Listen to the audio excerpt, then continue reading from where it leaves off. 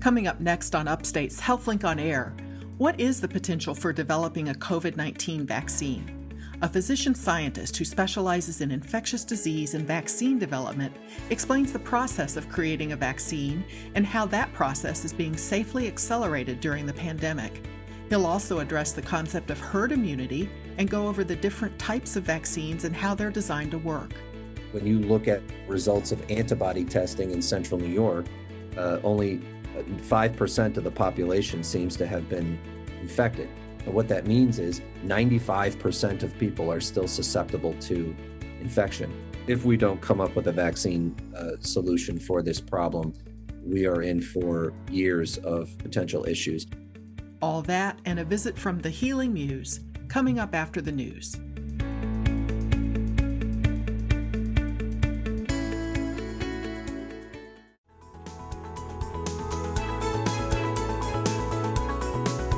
This is Upstate Medical University's HealthLink on Air, your chance to explore health, science, and medicine with the experts from Central New York's only academic medical center.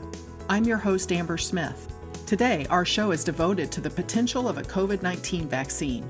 We'll talk with Upstate's Chief of Infectious Disease about the need for a vaccine and how herd immunity is not enough. He'll discuss the different types of vaccines and how they depend on the body's immune response. But first, he'll walk us through the vaccine-making process.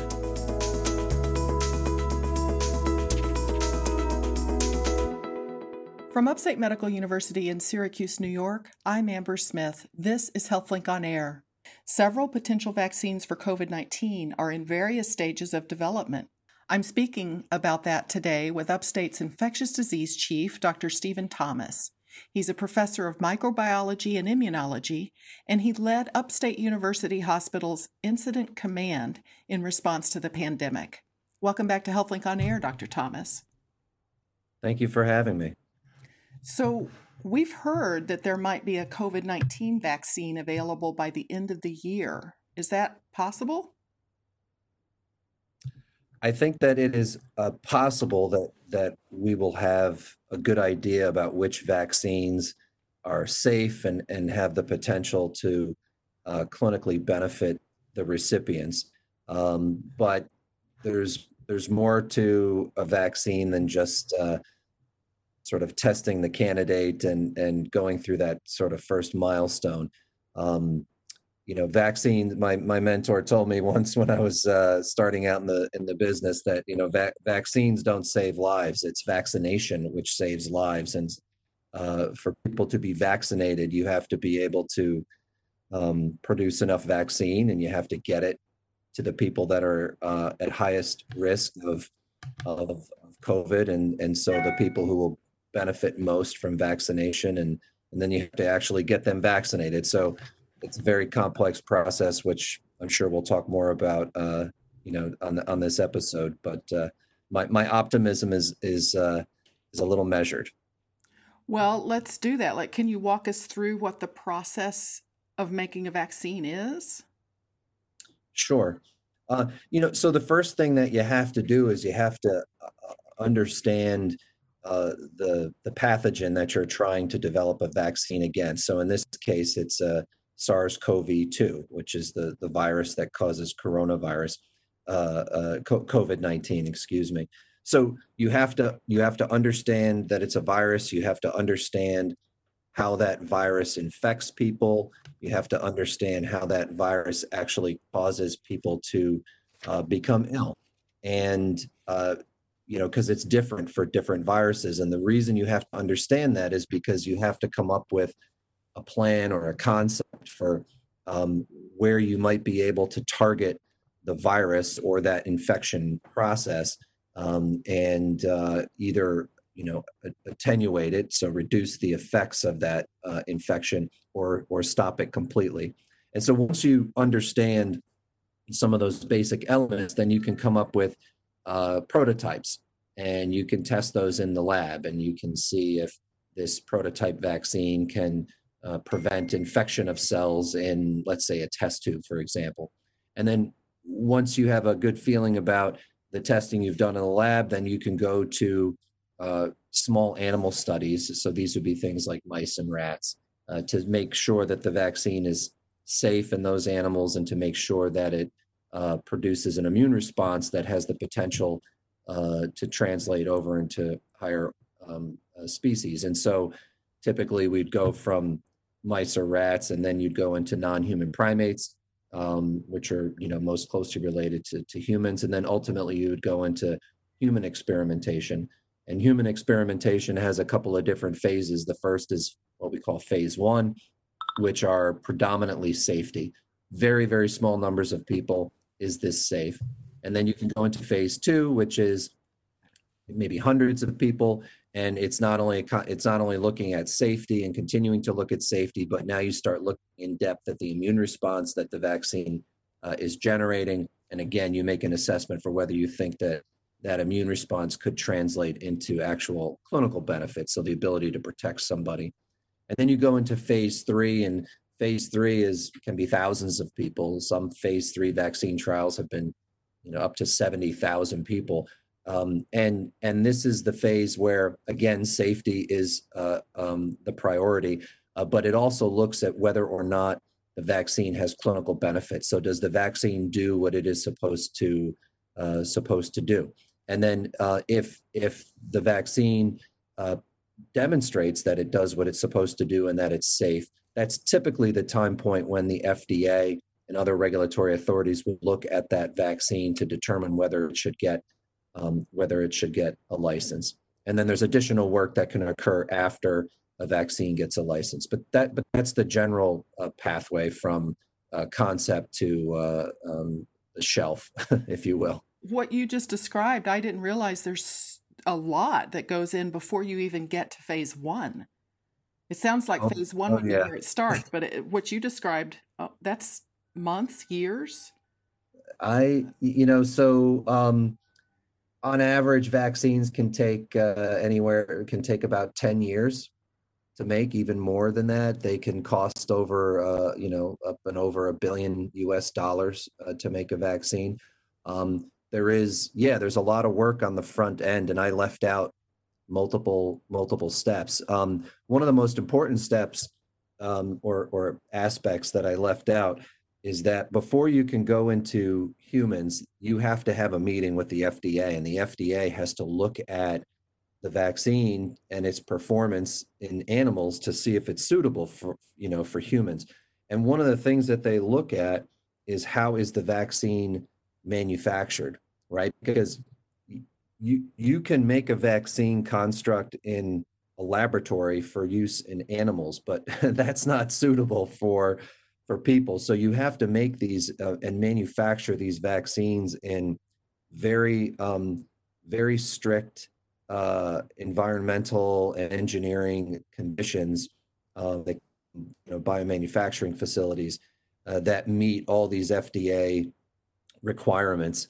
And a lot of what the FDA reviews prior to allowing phase 1 is how did you make the vaccine? In what facility did you make the vaccine? Does it pass all the quality checks and safety checks? And so, yes, there's a whole other very, very big component even before phase 1.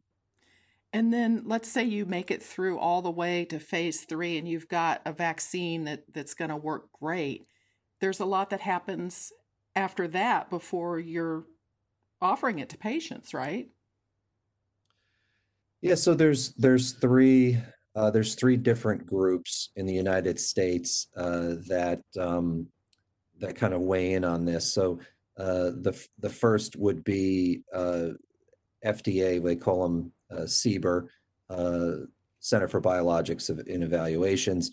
They determine whether or not the vaccine can be licensed and the company can start to sell the vaccine. And again, they make sure that the vaccine is safe and has clinical benefit. Before they review it, though, there's another group. It's a collection of experts from around the country that they convene to do an initial look at the data and the information. They're called the VRBPAC, and they will advise the FDA and give the FDA answer the questions that the FDA has asked that committee to look at specific to that vaccine.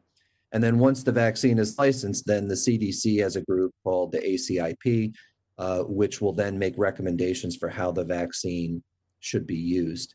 It takes about a year from the time that a company submits the completed packet until the vaccine has a determination of whether or not it can be sold in the United States. And then once, as I was alluding to before, once that license and marketing authorization has been received, the company still has to set up a system and processes for the vaccine to get to locations where people can then, medical providers can then have discussions with patients to determine whether or not a vaccine is a good idea for them and whether or not they should be vaccinated. Now that's kind of that's in sort of the business as usual context. We are in a pandemic crisis context right now. So there are a lot of processes that normally occur sequentially, and they occur sequentially primarily to reduce, there's scientific reasons, but they also occur sequentially to try and reduce financial risk. But when you're looking at a pandemic, which is what obviously we're all involved in right now, the United States and these companies, the government and these companies are doing a lot of things in parallel at financial risk. They're not going to take safety risks. That's just non-negotiable, right? So they're not going to do that. But they might take some financial risk and do some things in parallel that normally they may not. And so that can reduce, that can shorten timelines. This is Upstate's HealthLink on Air. I'm your host, Amber Smith, talking with Dr. Stephen Thomas, a professor of microbiology and immunology who leads the Department of Infectious Disease at Upstate, and we're talking about development of a vaccine for COVID-19. So how many vaccines are in development around the world? Oh, a lot. So well over 125. I think at one point there were about maybe 200 groups that had raised their hands and said that they were working on vaccines. About 7, anywhere from 5 to 10. The number changes, but about 5 to 10. I think 7's the exact number. Have actually started phase 1 studies in humans. There are another 7 have entered into the phase 2, and then we have one vaccine that is poised to start phase 3 trials later this summer. So there's a lot, and this is not unusual. I participated in developing candidate vaccines for Ebola, MERS-CoV, which is another coronavirus, and Zika. And it's sort of a similar process where, a crisis develops, whether it's multiple epidemics around the globe or a pandemic around the globe. The crisis develops. There's a lot of attention and financing and focus on the public health problem. Lots and lots of companies get involved, and academic groups and governments and non-governmental organizations that get involved.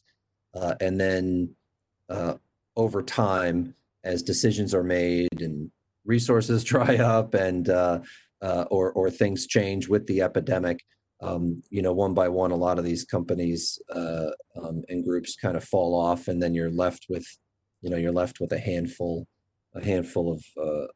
of groups that are going to try and go the full distance.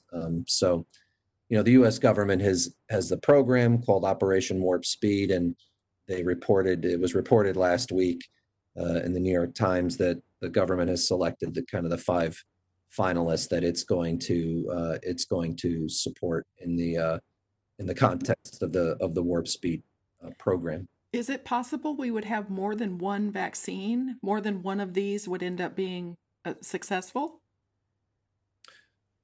Yeah, so I think it's, this is speculation on my part, but I do believe that it is possible, very possible and feasible to make a vaccine against COVID-19, knowing what we know now. So that's kind of the starting point. Is it possible that more than one approach could work to achieve that end, I think that's also possible and feasible. Is it required? I mean, this is a new disease to humans, as far as we are aware, within the last 6, 7 months. And so we have an entire planet, 7 to 8 billion people who are all susceptible. You've seen the millions and millions of infections that have occurred and the hundreds of thousands of people who have died. This is a big deal, right? And so I think for us to be able to really vaccinate large, huge chunks of the global population to try and reduce the burden of this illness and not have to go through what we're going through now every year, then I think there's going to need to be more than one vaccine. There's going to need to be multiple manufacturers generating hundreds of millions of doses, and there's going to need to be a huge, huge infrastructure to receive the vaccines, engage with patients, and get people vaccinated. HealthLink On Air will be right back with more about COVID-19 vaccine development after these brief messages.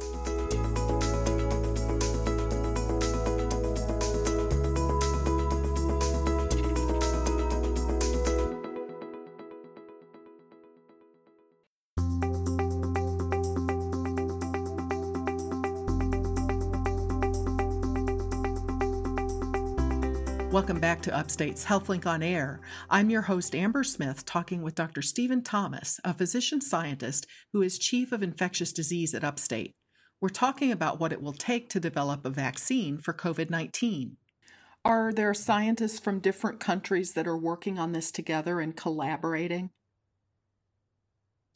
Absolutely. Absolutely. So, the World Health Organization plays a big role in terms of coordination and communication when things like this happen. And so they did with Ebola, and again MERS and Zika, and they've done it with another disease called chikungunya. They've done it with dengue. So they bring together scientists from all different sectors, whether they're academic or NGOs or industry,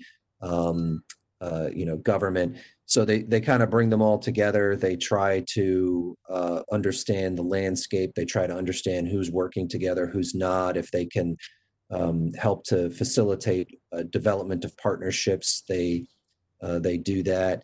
If you look at a map where, if you put a pin on a map where all the different development activities are occurring for vaccines, it would predominantly be both coasts of the United States, Europe, and Southeast Asia, basically. So South Asia, Southeast Asia, and countries in the Pacific. So Japan and Korea and these places. And so so there's lots of people working together. Lots of folks are trying to create a solution to this problem. So what if Japan comes up with a vaccine that works great tomorrow? Will Americans have access to the vaccine? Does the World Health Organization help make sure it's available across the globe? Yeah, no, they don't. I mean, they have a group of experts. So it's called SAGE. It's the Strategic Advisory Group of Experts on Vaccination and Immunization, and they, in the United States, has representation. So they offer an expert opinion on the different vaccine candidates that are out there, or if there's just one candidate that's the most advanced, they will look at that. They have working groups or collections of experts who advise them on those vaccines. And so they have those working groups do very deep dives into things. I've been on, working groups for vaccines for the SAGE, to advise the SAGE. And they can also do qualification of different vaccines. And so they can look at, very similar to how regulatory agencies would look at it. They'll look at, how is it manufactured? Is it safe? Does it have a clinical benefit? Does it do what it's supposed to do? And when they put their stamp on it, it can carry a lot of weight. And countries that may not have as robust a regulatory infrastructure as the EU or the United States, they may rely on that. They may rely on that opinion to help them decide whether or not they're willing to adopt that product into their country. But the United States, it comes down to the FDA, right? So the FDA, if let's say a South Korean company developed a vaccine and they wanted to, license and market that vaccine in the United States, they'd have to go through the process. Part of that process is that they would have to demonstrate, they'd have to meet certain performance metrics in U.S. populations. So they couldn't just come in and sell it. They would have to have conversations with the FDA. The FDA would have to look at the data. They would have to say, we think or we don't believe that this could translate to a US-based population, and they may put additional requirements on that company. But it's not, it's not a widget that you can just, log on to your website and order the widget, and it'll show up from anywhere on the planet at your doorstep. So COVID-19 is caused by one coronavirus, but there are others. And I wonder, are there other vaccines for any of the other coronaviruses? So the other two severe coronaviruses, so SARS-CoV-1, which caused the SARS outbreak in 2002 timeframe, and then the second one, MERS-CoV, so Middle Eastern Respiratory Syndrome coronavirus. That caused some large outbreaks about 6 years ago, but it continues to percolate along in the Middle East. There were vaccine development efforts for both of those diseases, but public health interventions stopped SARS-CoV-1, stopped the SARS outbreak, and when there isn't a problem, it's difficult to convince people that they need to continue to finance and work on and resource solving a problem that a lot of folks don't see existing anymore. And then with MERS-CoV, they've been in some early phase one testing of at least one candidate. The candidate that I worked on, we tested in humans at Walter Reed. But again, if it's not really a major problem or perceived as a major problem, then it's going to be very difficult with a 10-year development pathway and $1 billion price tag. It's going to be difficult to get people to focus on that issue. I think SARS-CoV-2 and COVID-19 is obviously a much different issue, and I don't think there's any question that people understand and believe that if we don't come up with a vaccine solution for this problem, we are in for years of potential issues. There are people out there that think, we don't really need a vaccine, or this is really not going to be a problem because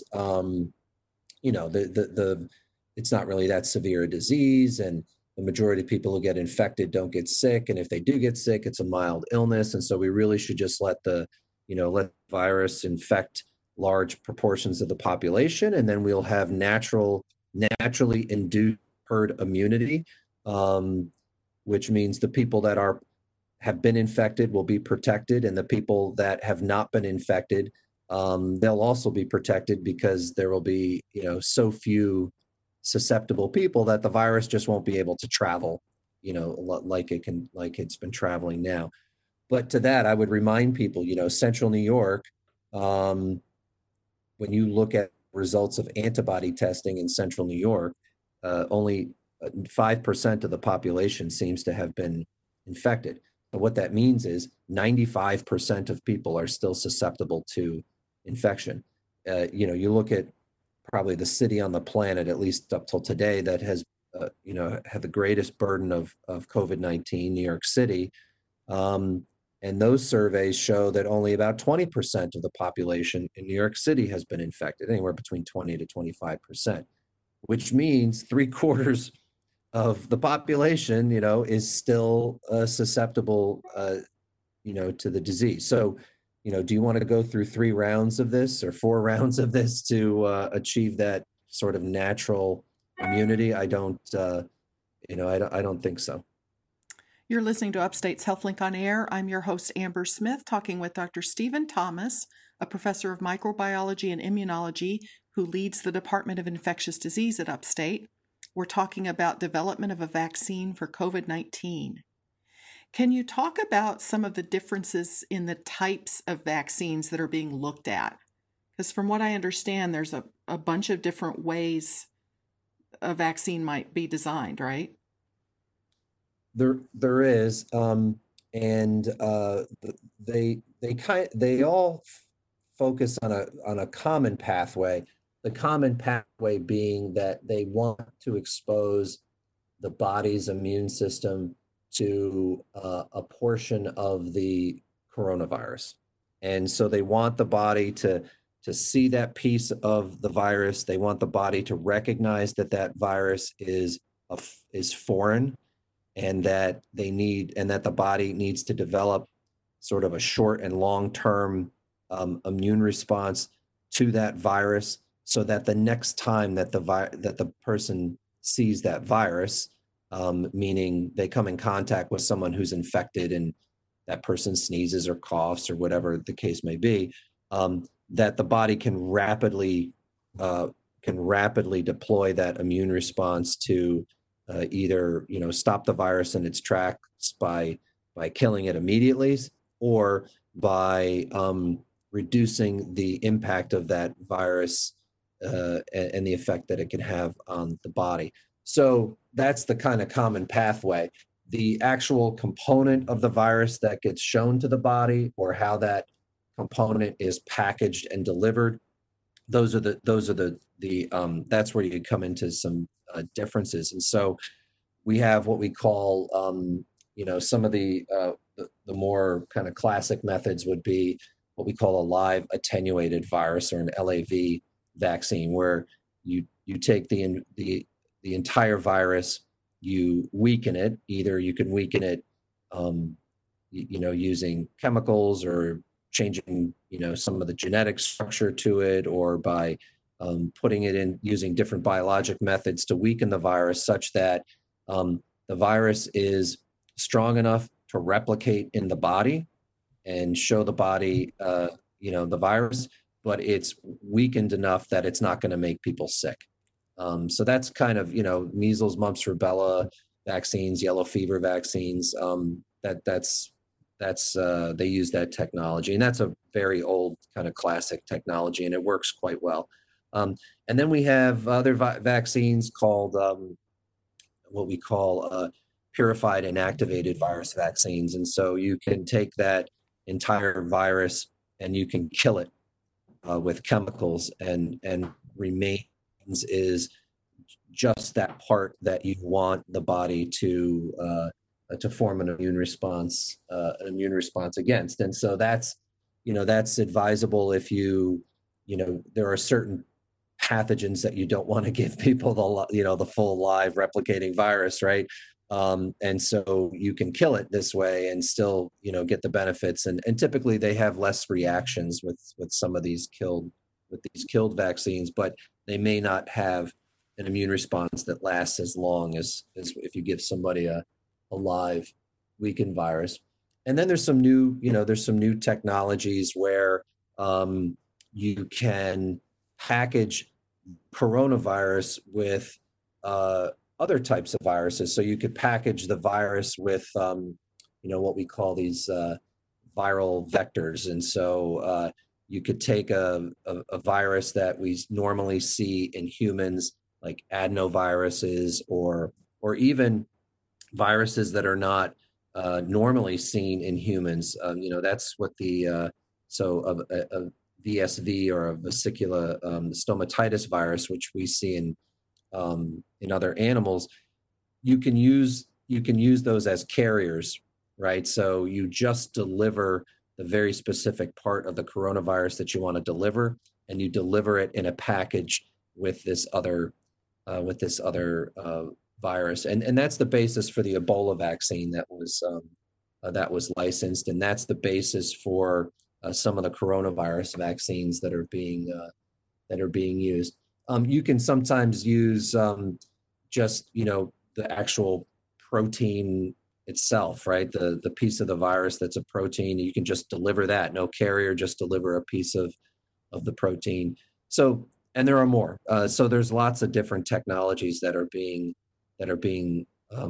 looked at, and whether you're an investor or you're a partner or you're the government and you're trying to make decisions about which vaccines may or may not have the greatest likelihood of success, they do look at the technology that's being used, and they do make judgments based on that technology. Is there one that's inherently safer than another? Oh, they all have their pros and cons, honestly.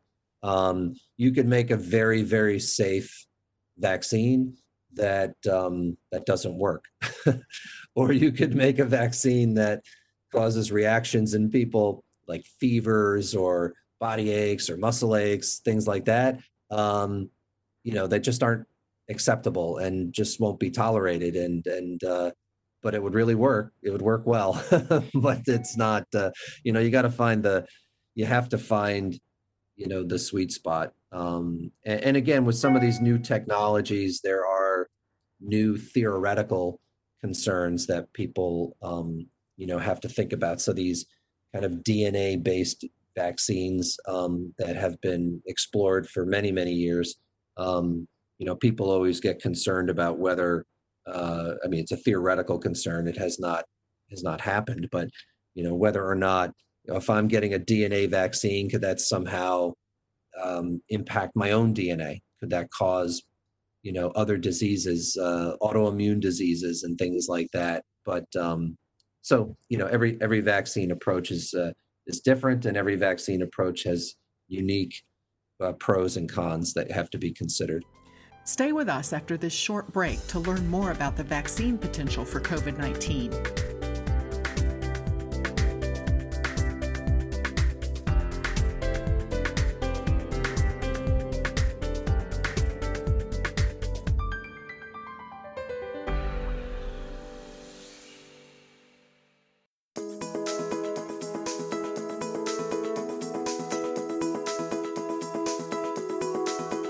You're back with Upstate's HealthLink on Air. I'm your host, Amber Smith, talking about COVID-19 vaccine development with physician scientist Dr. Stephen Thomas, the Chief of Infectious Disease at Upstate. If I heard you correctly, any vaccine is going to sort of depend on the body's immune system or reaction. So are vaccines, any vaccine that's developed, is it going to work for people who have compromised immune systems? The very people that are most at risk for COVID, right? Yeah. Yes. So there's a safety component and then there's an efficacy component. The safety component. So for example, people who are immunosuppressed, we typically don't like to give them live virus vaccines, right? Because the live virus vaccine, it replicates at a low level, and we harness the body's immune system to ensure that it replicates at a low level. So you don't want to give that vaccine to somebody that may not be able to keep the replication in check, if you will, right? So we invent other types of vaccines for the same disease for people who, are immunosuppressed.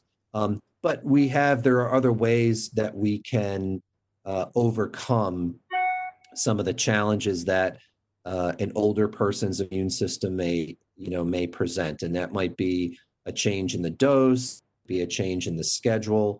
It might be that we need to use something called, it's called an adjuvant. And so what that does is it's an additional component to a vaccine, and it basically, sort of revs up the immune system engine in the person such that when they get the vaccine, the system's already revved up and ready to go and ready to receive that foreign virus that we talked about, and so that they can create an immune response. And so adjuvants are used in a lot of different vaccines, and they work well. So there are, you bring up a good point, because we develop vaccines for the people that are at greatest. We develop vaccines to address a public health need. The public health need is typically associated with where the greatest burden of disease is, and how you define that can vary.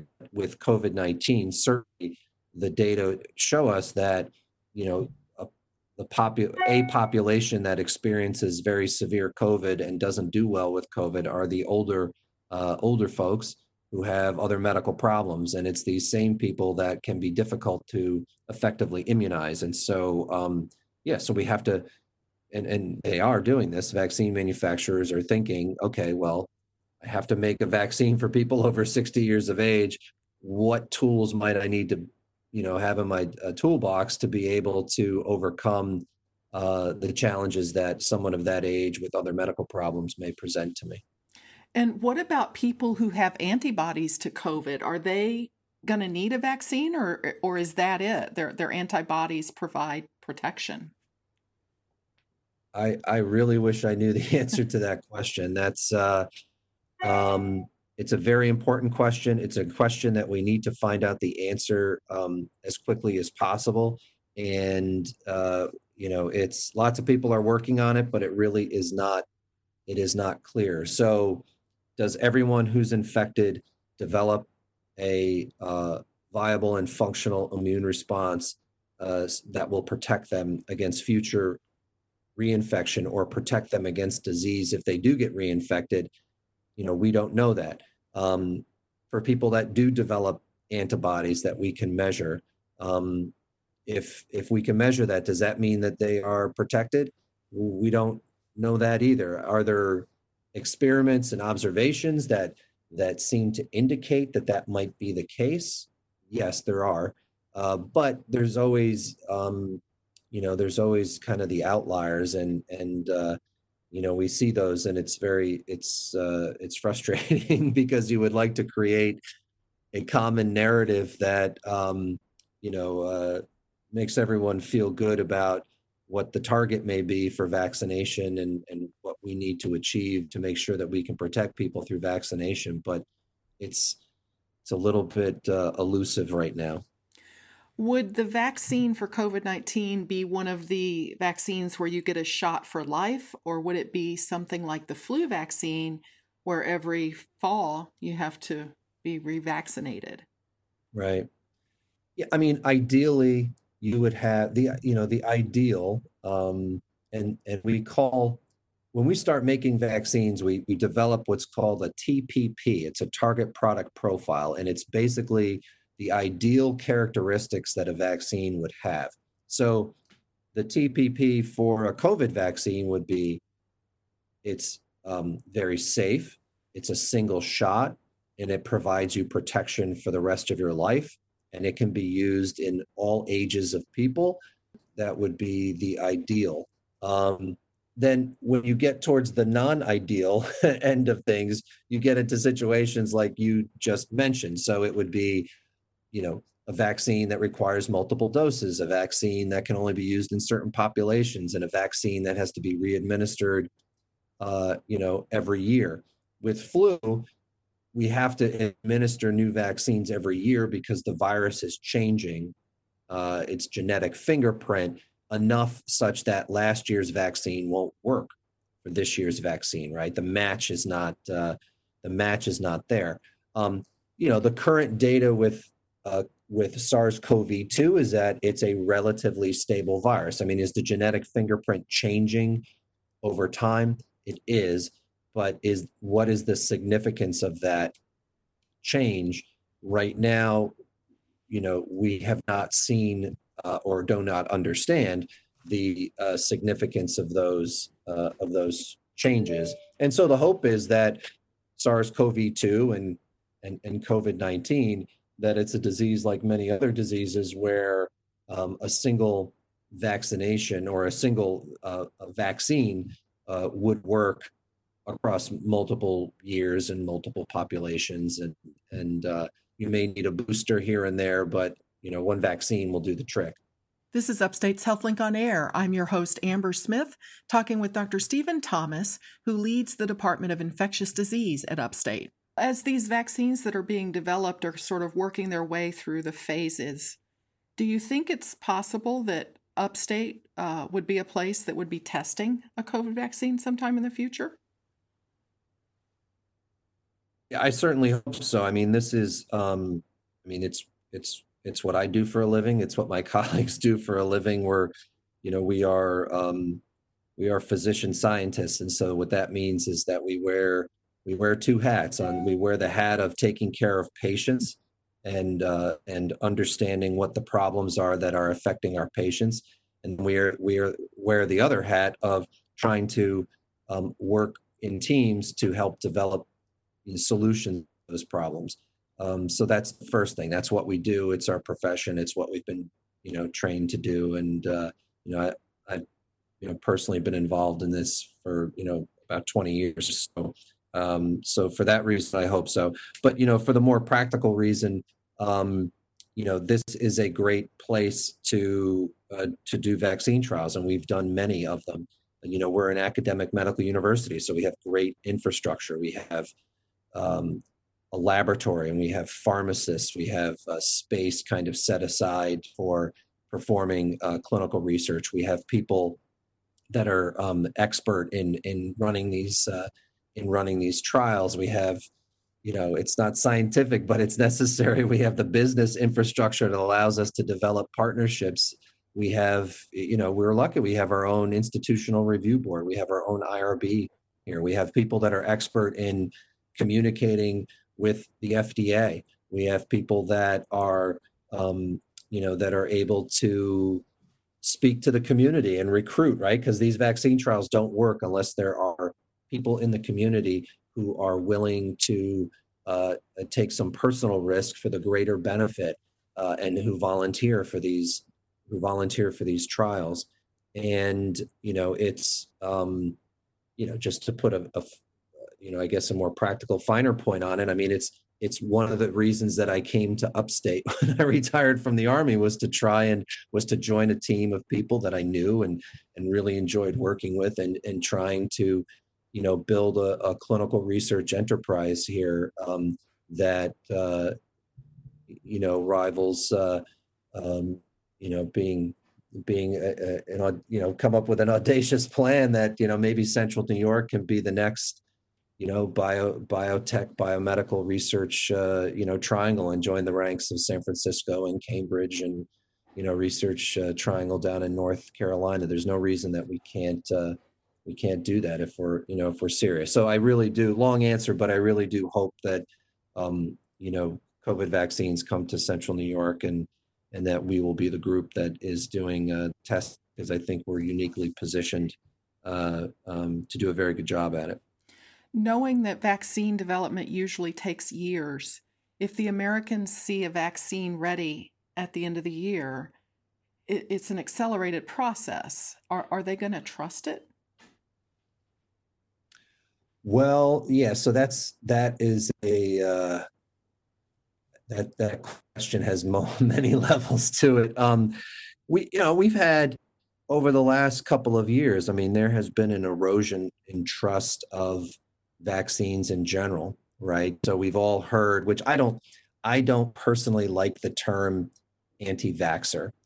I don't like that term because to me, when you use that term, you have shut off communication, right? So there are people who are concerned about vaccines, and there are people who have questions about vaccines.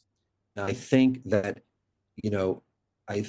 having questions is a good thing. And I think that having dialogue with your physician and your medical provider is a good thing. And asking those questions and having that communication is a good thing, right? So optimal medical care and optimal preventive medicine and optimal public health is it's a collaboration, right? It's between medical care and medical provider infrastructure and patients and their families. And you can't really have a collaboration or a partnership if there isn't communication. But then there is another group that they just have made a decision for whatever reason that they are not, they don't support vaccination, and they have lots of different theories as to why they don't support vaccination. Most of the ones that I have seen are not really based in science. They're not really based in what we have observed for a century or even longer, that vaccinations and vaccines and vaccinations are probably the most important medical discovery that the planet has ever seen. They don't, and they don't believe that, and they have reasons for not believing that, and but that's not the majority of the people. It's a loud group. It's a group that's very organized, and it's a group that has a lot of social media presence, and it's a group that tries very hard to convince people to support their perspective, which they have the right to do that, but it's really not the majority of people. So to get back to your question, if there was a COVID vaccine available, would people take it? I think it would probably fall along the same lines that all other vaccines fall along right now, which is, the vast majority of people would. There will be a group of people that need to have a little more intense conversation with their providers, and I would, medical providers, and I would encourage them to do that. And then there will be, the smaller group of people who, doesn't matter what the vaccine is, they're not going to be interested in taking it, and they'll come up with reasons. They'll come up with reasons for that. I do think it will be interesting to see that when a vaccine is available, because of the scope of this problem and because it has permeated so many elements of our society, and it has caused such chaos and caused problems for everybody. I mean, in every sphere, right? It's caused political and economic and certainly human suffering, and has destroyed infrastructure and education and all these things. Like everybody, travel, commerce, like everybody has been impacted by this. I would be very interested to see what vaccine uptake will look like, because I think sometimes people, I'm not really interested in taking this vaccine because I don't see the problem you're talking about. I don't see measles. I don't see mumps. I don't see rubella. I don't see, diphtheria, tetanus. Like, I don't see all these things. Well, it's because we vaccinate people. That's why you don't see them. But, we're all starting from the same point with COVID-19, right? It's everywhere. It has impacted your life. You could not do the things that you wanted to do because of this. And if we develop a safe and effective vaccine, that is a potential answer to this issue, or part of an answer to this issue. So I'll be interested to see how it plays out. Well, you've educated us about vaccines this morning. I appreciate it. Thank you so much to Dr. Stephen Thomas. He's a professor of microbiology and immunology and a professor of medicine who leads the Department of Infectious Disease at Upstate. I'm Amber Smith for Upstate's podcast and talk show, HealthLink on Air.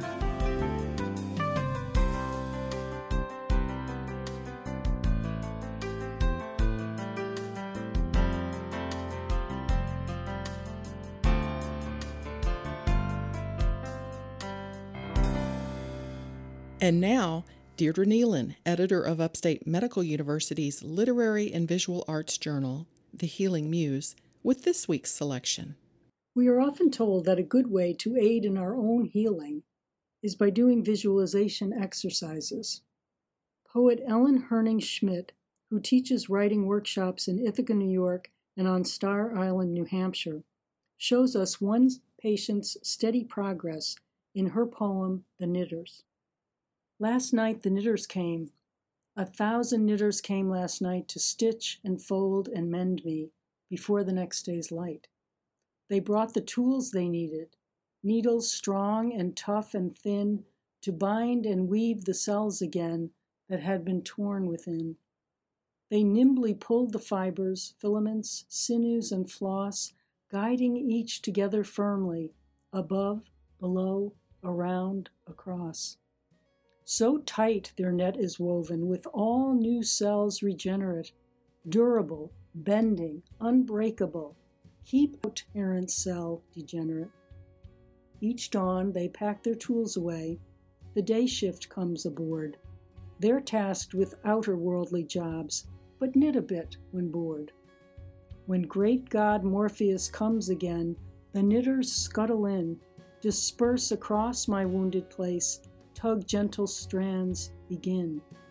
And on it goes each night again, their agile hands flit steadily.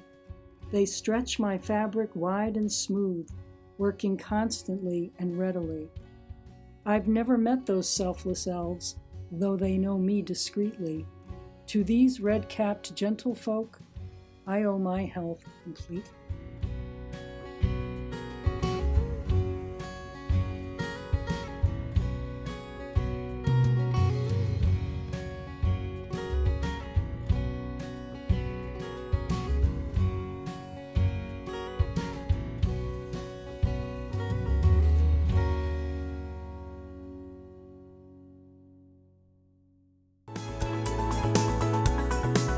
This has been Upstate's HealthLink on Air, brought to you each week by Upstate Medical University in Syracuse, New York. Please join us next week when we talk to a Syracuse nurse practitioner and Army Reserve colonel who spent 2 months caring for COVID-19 patients in Queens. If you missed any of today's show, or to hear podcasts on a variety of health topics, visit our website at healthlinkonair.org or do a podcast search for the phrase HealthLink on Air.